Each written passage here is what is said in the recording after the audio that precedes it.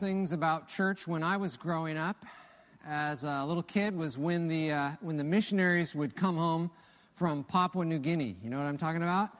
Because you'd get to hear all those stories about eating bugs and snakes and all that stuff. It's pretty cool stuff.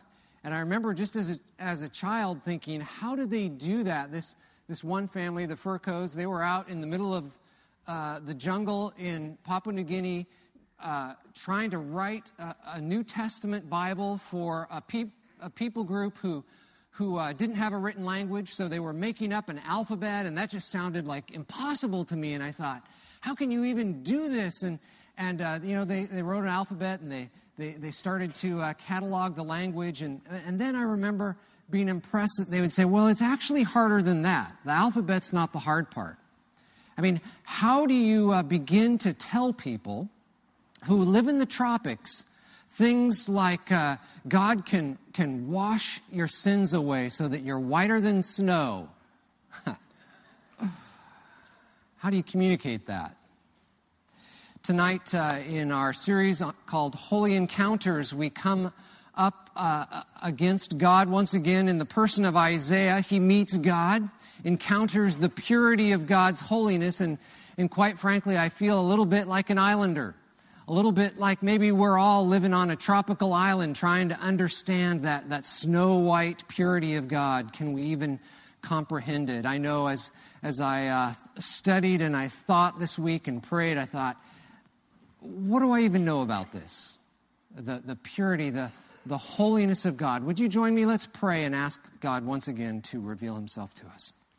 Father, we have proclaimed it in song, you are a holy God. And we declare it in prayer right now, you are a holy God.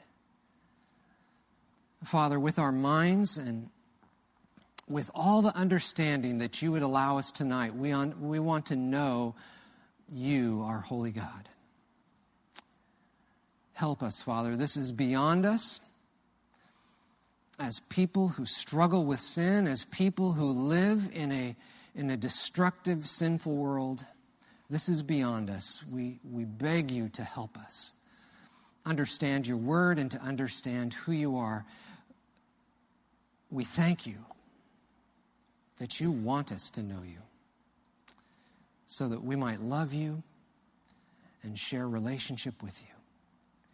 So we trust you tonight for this. In Jesus' name, amen.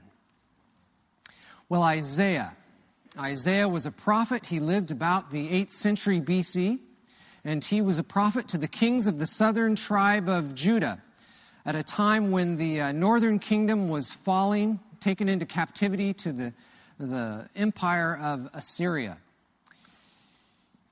Isaiah was a prophet during the reign of several kings, and we find that he encounters God one day, and he sees the majesty of God's holiness and the purity of God's holiness.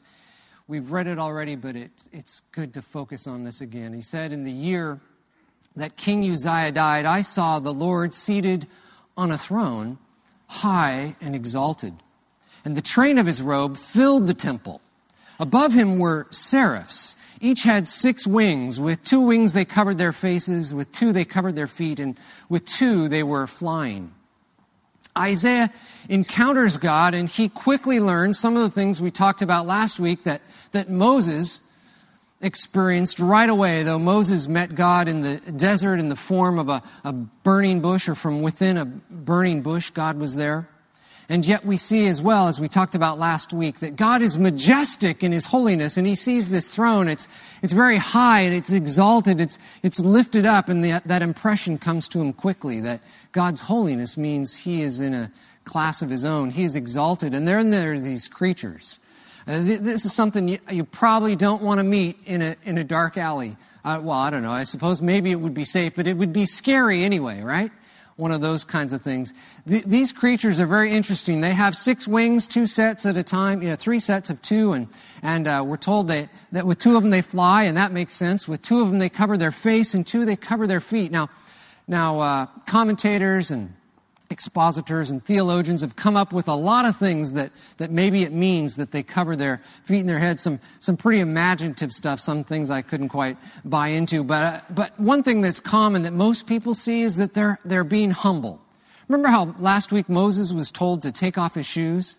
Maybe something similar here as they're covering their feet, that part of us that has the most contact with the earth as opposed to heaven.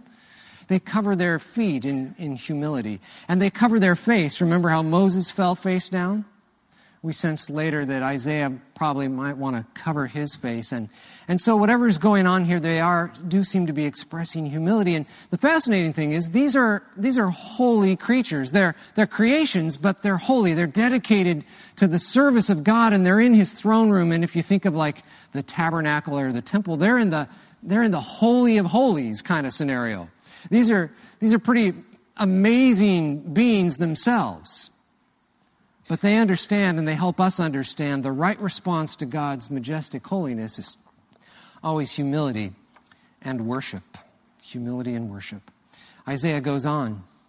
He says, they were calling to one another, "Holy, holy, holy is the Lord Almighty." The earth, the whole earth, is full of his glory. At the sound of their voices, the doorposts and the thresholds shook, and the temple was filled with smoke. "Woe to me," I cried. "I am ruined, for I'm a man of unclean lips, and I live among a people of unclean lips, and my eyes have seen the King, the Lord Almighty." What an amazing experience. Isaiah comes into God's presence in one way, and he experiences that God is holy. He experiences that God's holiness reveals to him an elevated, a heightened sense of his own moral state in contrast to God, that he is deeply in trouble. We're going to look at what is God's holiness. What's the really core essence of it? Last week we just mentioned it, and we're going to think about it in terms of purity. First of all, think about what it is, and then we'll take a while to think about what it isn't, because sometimes we understand things well that way as well. It's purity, that God is morally pure. Remember Moses, he saw the burning bush, and we won't take time to look at it, but Ezekiel saw God, and that's a really wild one. Ezekiel sees God, and there's this, he says he's like glowing metal, and part of him looks like fire, and there's in his presence, there's all this brilliant light and this sort of radiance that's like rainbows, and John, Jesus' very good friend, sees God in the throne room, and he mentions rainbows and radiance and lightning and lamps and a sea of glass like crystal and just all this light. And it's kind of a fascinating thing, but people who see God experience this moral purity, this moral attribute of God as physical light. In fact, John writes at one point, and he's using a figure, but he just goes on to say, you know what? I give up. God is light. Of course, he doesn't mean, solar radiation. He doesn't mean what's coming out of the lamps. Light's used in a few different ways. Sometimes in the Bible we read light being used as a figure for truth in contrast to falsehood. That's not what he's going for either. You'll notice in 1 John chapter 1 that John is talking about a moral aspect of God. And it's an interesting question. Can someone's moral condition manifest physically in their presence, in their face? It's an interesting thing. At first I thought, that's kind of a strange thing. We don't experience anything like that. And then I realized, well, actually, our emotional condition is often expressed physically, isn't it? And sometimes we get it wrong. We look at someone and we read them wrong, but we're seeing something expressed physically that's emotional inside. Could someone's moral condition kind of come out on the outside as well? Not probably. You definitely don't want to do this, but I don't know, have you ever seen someone and thought, wow, there's a lot of evil going on in there, right? And you got to be careful with that one. I think most of us have experienced from time to time seeing someone and going, wow, that person is really struggling with something pretty dark. And of course, that's a negative example.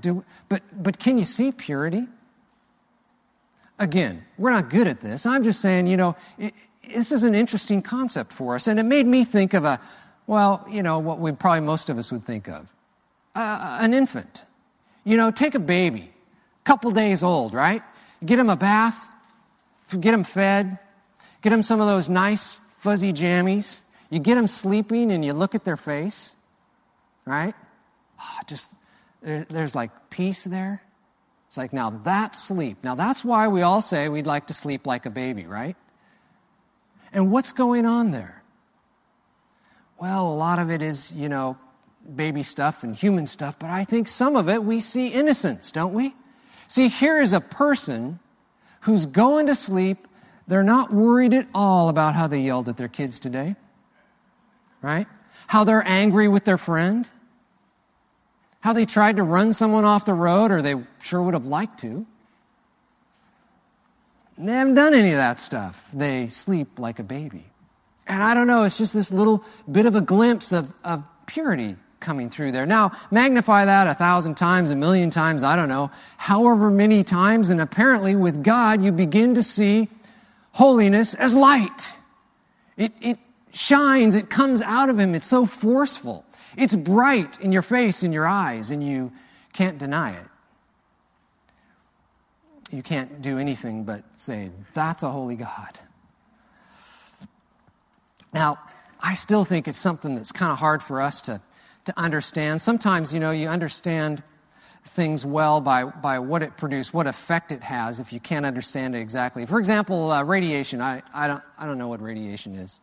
I really don't. I took physics. Actually, well, it's probably unfair to say I took physics.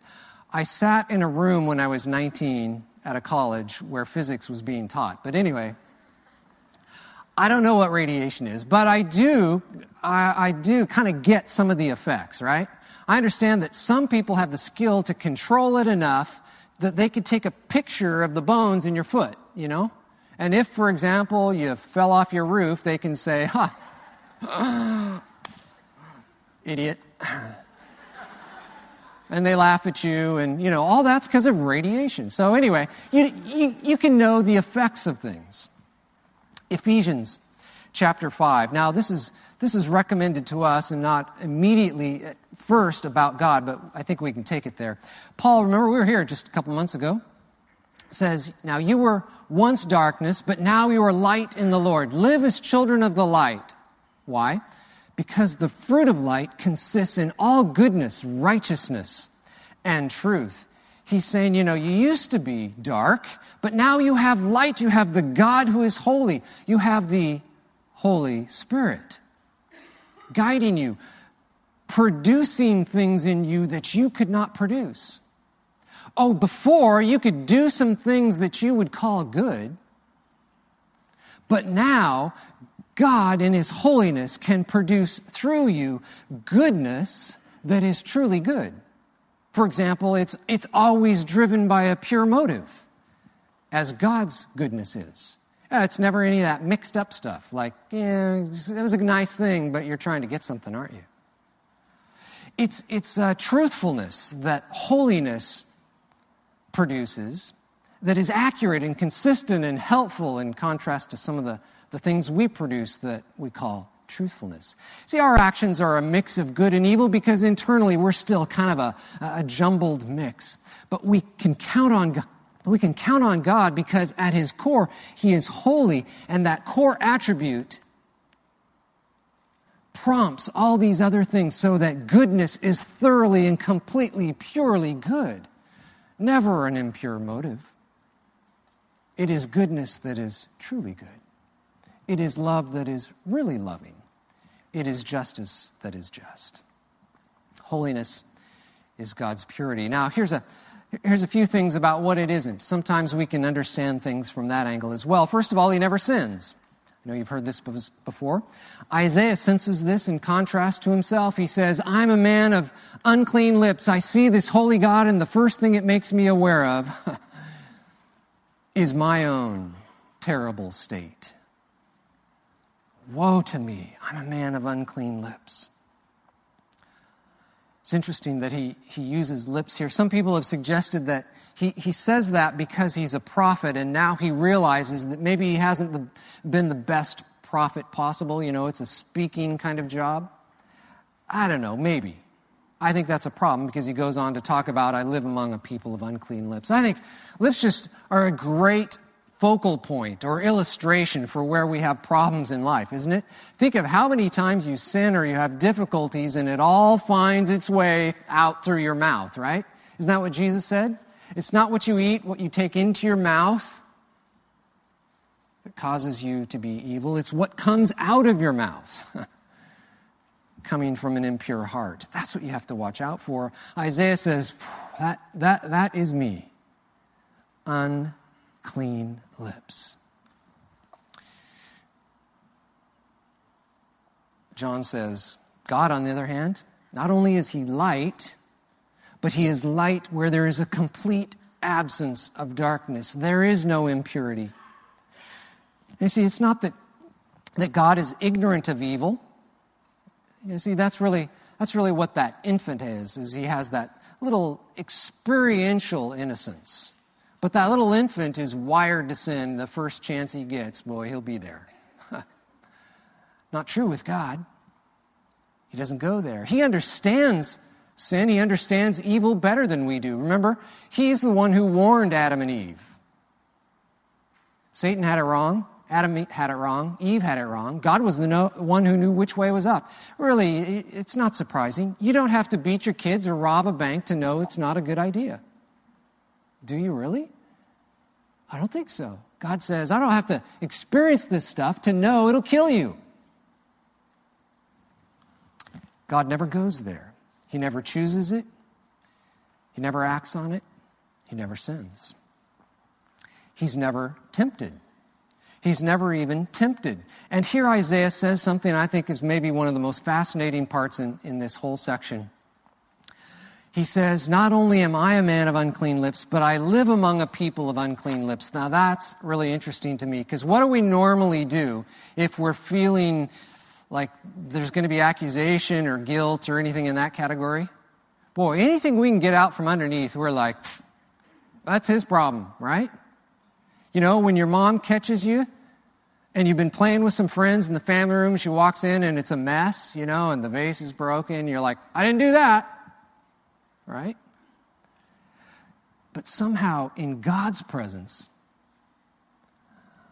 Isaiah feels compelled to run really fast to corporate confession. He doesn't say, you know what, hold on, God, I'd like to point out that I haven't done all that other stuff. It's like, I live among people with unclean lips. I wonder if he starts to think, I've heard things I shouldn't have to hear, but I've listened. And isn't it true, don't you find? I fear, follow this, we do that. We hear things we shouldn't have to, a people of unclean lips, and then we begin to expect unholiness around us. And from there we go somewhere else. We come to a place where we're comfortable around impurity. And then we say it's even natural. It's a frightening thing, but I'm convinced that for too many of us, there are people in the world who know that if they could convince you something that's sinful is actually cool, you couldn't resist that. Because holiness now for us becomes uncool, unstylish.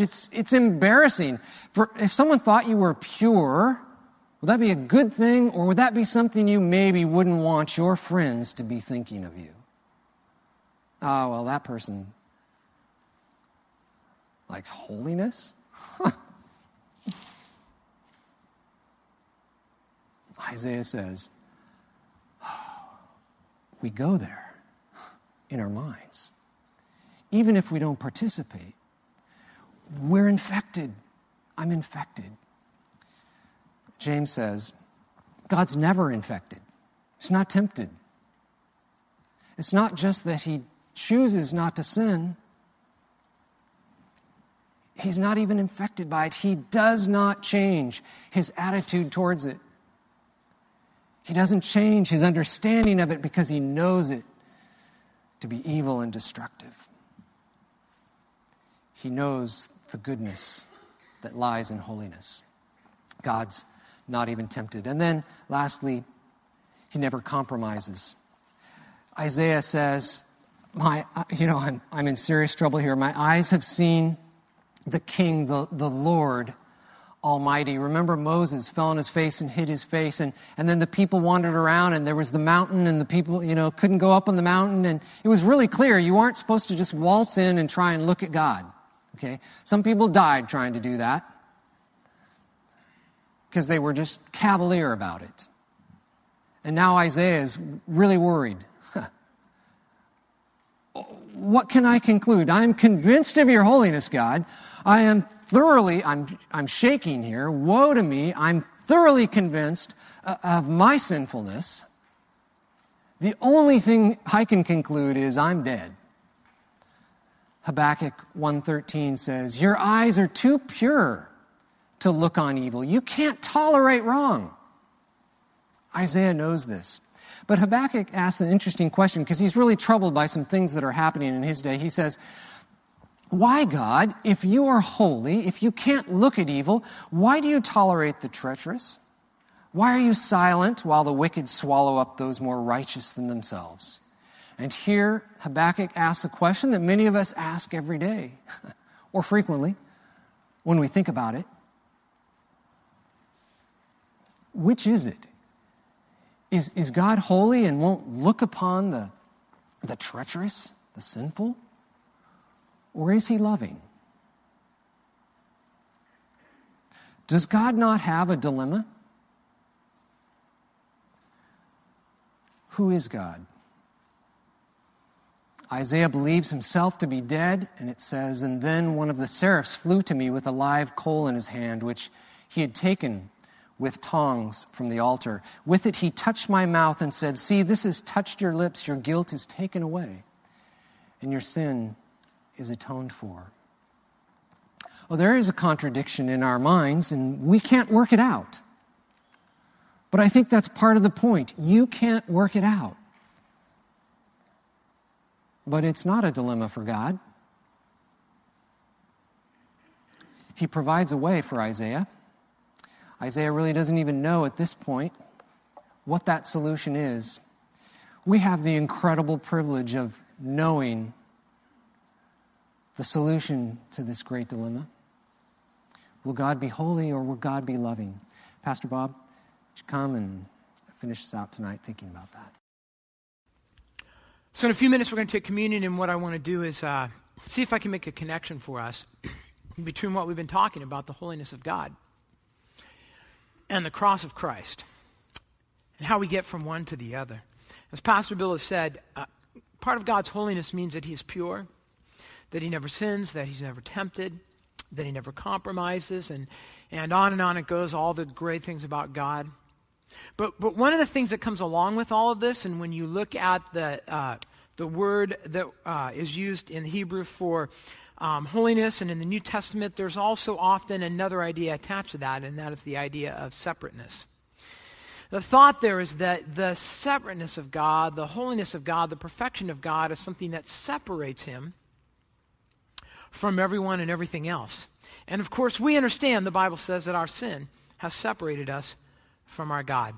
Every sinful word, every sinful thought, action, reaction. So that poses a problem for us.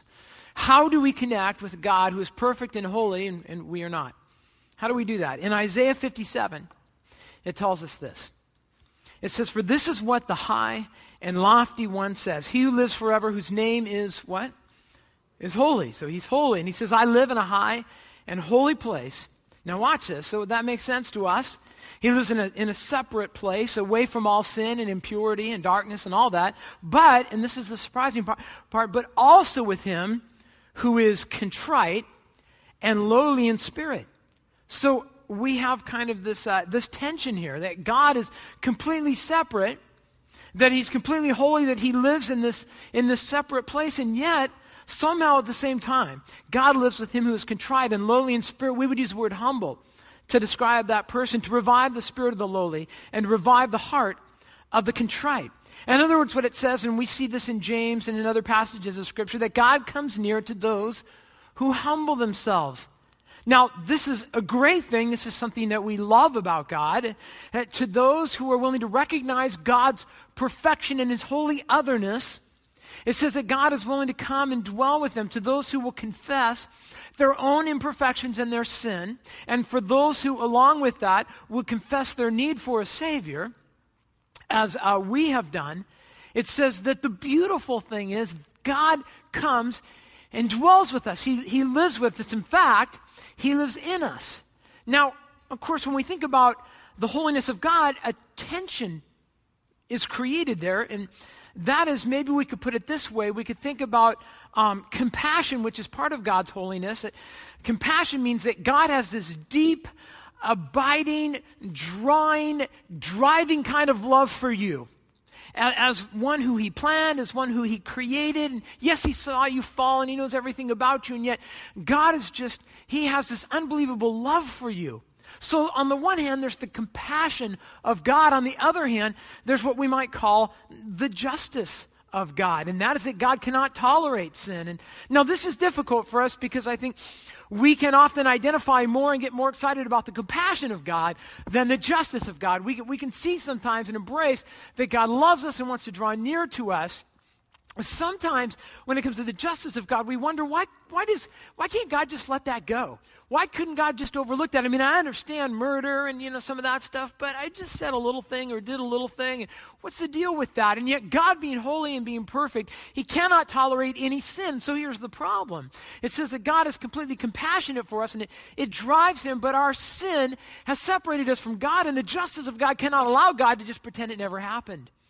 So how does God deal with that? How are they reconciled? Now, there's a lot of different ideas today about how that bridge is reconciled. Some people say it's through our effort. It's through religion. If we get the right religion and we do the right things, if we follow the right ritual and say it the right way and pray the right words and do the right things and give the right stuff and all of that, that somehow that will make us worthy of God. It will help bridge the gap, the distance. Our behavior can help us earn God's approval. But instead, we know, if you were here when we went through Ephesians, again and again and again and again, it says that's not how the bridge is gapped between the compassion of God and the justice of God and how we connect with him. Instead, the Bible's very clear. God never intended for us to bridge that gap. It was always his plan. It was never plan B. It was always plan A, that he would come and take care of that himself for us. And so God came down. He came down as a man. It says he lived among us. He lived in a body like ours. He faced all the things that we face. That you have to think about how amazing this is. A holy God has come down to inhabit a body like ours and to live among us. And yet, the Bible says, he remained holy during that whole time. If you ever wondered, like we're looking at pictures of God in heaven and what he's like, and you're wondering, what would that look like on earth? Just read Matthew or Mark or Luke or John, because you will get a picture of what holiness looks like on this earth. When we look at the Gospels, we see what holy words sound like. They're the things Jesus said. We'll see what holy reactions look like, what holy choices look like, what do holy relationships look like, even what does holy righteous anger look like. We can see that in the person of Christ. So this holy God comes down and he lives among us and he reveals God. And then the Bible says that he did something that people didn't see coming. In 2 Corinthians 5:21, it describes it this way. God made him who had no sin, that's Christ, to be, notice this, to be sin for us, so that in him we might become the righteousness of God. Now there's a theological stamp or word that we'll put on this verse right here. This is kind of the definitive verse that describes the word impute, I-M-P-U-T-E. It's a word that we use. It appears in the Bible, and it's a theological word. It actually comes from a banking term, which means to transfer something from one person's account to another person's account. So it'd be the idea that God took something of his and transferred it into, you could think of it this way, if we all have a spiritual record, It says that God did something with that record. It says that our sin, our sinful portfolio, if you will, our permanent record in heaven that God has on us, with all the things we've done and the sins we've committed and all that was taken, that account of sin, and it was transferred from us to Jesus Christ. So all of the stuff we've ever done wrong and all the sin in our account was transferred to Christ. And so he took all of that upon himself. He took our sinful portfolio. He willingly had our sins transferred to his account. Now, he never committed those sins, but he's taken responsibility for those sins. And the Bible says that he went to the cross, because on the cross, the justice of God was satisfied, because every sin was paid for. Every sinful thought and action and word and response was taken to the cross, and there it was paid for. So the justice of God is now satisfied. And then the Bible says that we could say, take Christ's spiritual portfolio, which was full of nothing but righteousness, and then he transferred that, he imputed that to our spiritual account. So when Jesus came here, he already had a spiritual account built up that was filled with nothing but righteousness. That is a right standing with God. Now, in this idea of righteousness, it means things like perfection and innocence and to be just. So he brought a perfect portfolio here to the earth, and technically we could say that even though he lived a righteous life, he didn't really add anything to his portfolio because it was already perfectly full. All he did was, the life of Christ demonstrated the quality of the righteousness of God on this earth. It established it. It showed us what it looks like and feels like and sounds like. So Jesus' righteousness, his perfect spiritual account, was transferred to ours and ours to him. So, of course, when we received his righteousness, what that means is this: when God opens up your spiritual portfolio and he looks in there, what he sees is the life of Jesus Christ. That's what he sees. And that means that now we have a right standing with God because of what Jesus Christ has done for us. And the Bible says that all of this happened, this whole transfer, if you will, this switching of the books, all this happened at the cross.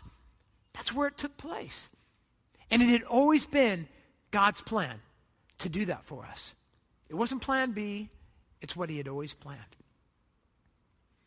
We're going to celebrate that whole concept by taking communion tonight. And when we take communion, what we do is we remember what Christ did for us on that cross. We think about the bread, that is the body of Christ, that was nailed to that cross. That body that bore our sin, our transgression, that body that was put on that cross, that hung on that cross. And we think about the blood of Christ that was shed for us, that makes us clean, that imputes to us the righteousness of God. What an amazing, wonderful thing that God has done for us. I'm going to pray for us, and then the men are going to come up and pass out the bread and the cup, and I'm just going to invite you. You might want to pray, and whenever you're ready, you can go ahead and take that bread and that cup, and then we'll close the service. Let's pray together. Father, we want to thank you for the chance we've had tonight to think about your perfection, your holiness, the fact that even though we were lost, separated from you because of our sin, it didn't catch you by surprise. It didn't make you want to give up. Father, it just kicked your compassion into high gear. And you did what you had always intended to do. You came here to pursue the humble, those willing to confess their sin. And Father, that would be us tonight. We would confess that we are sinners.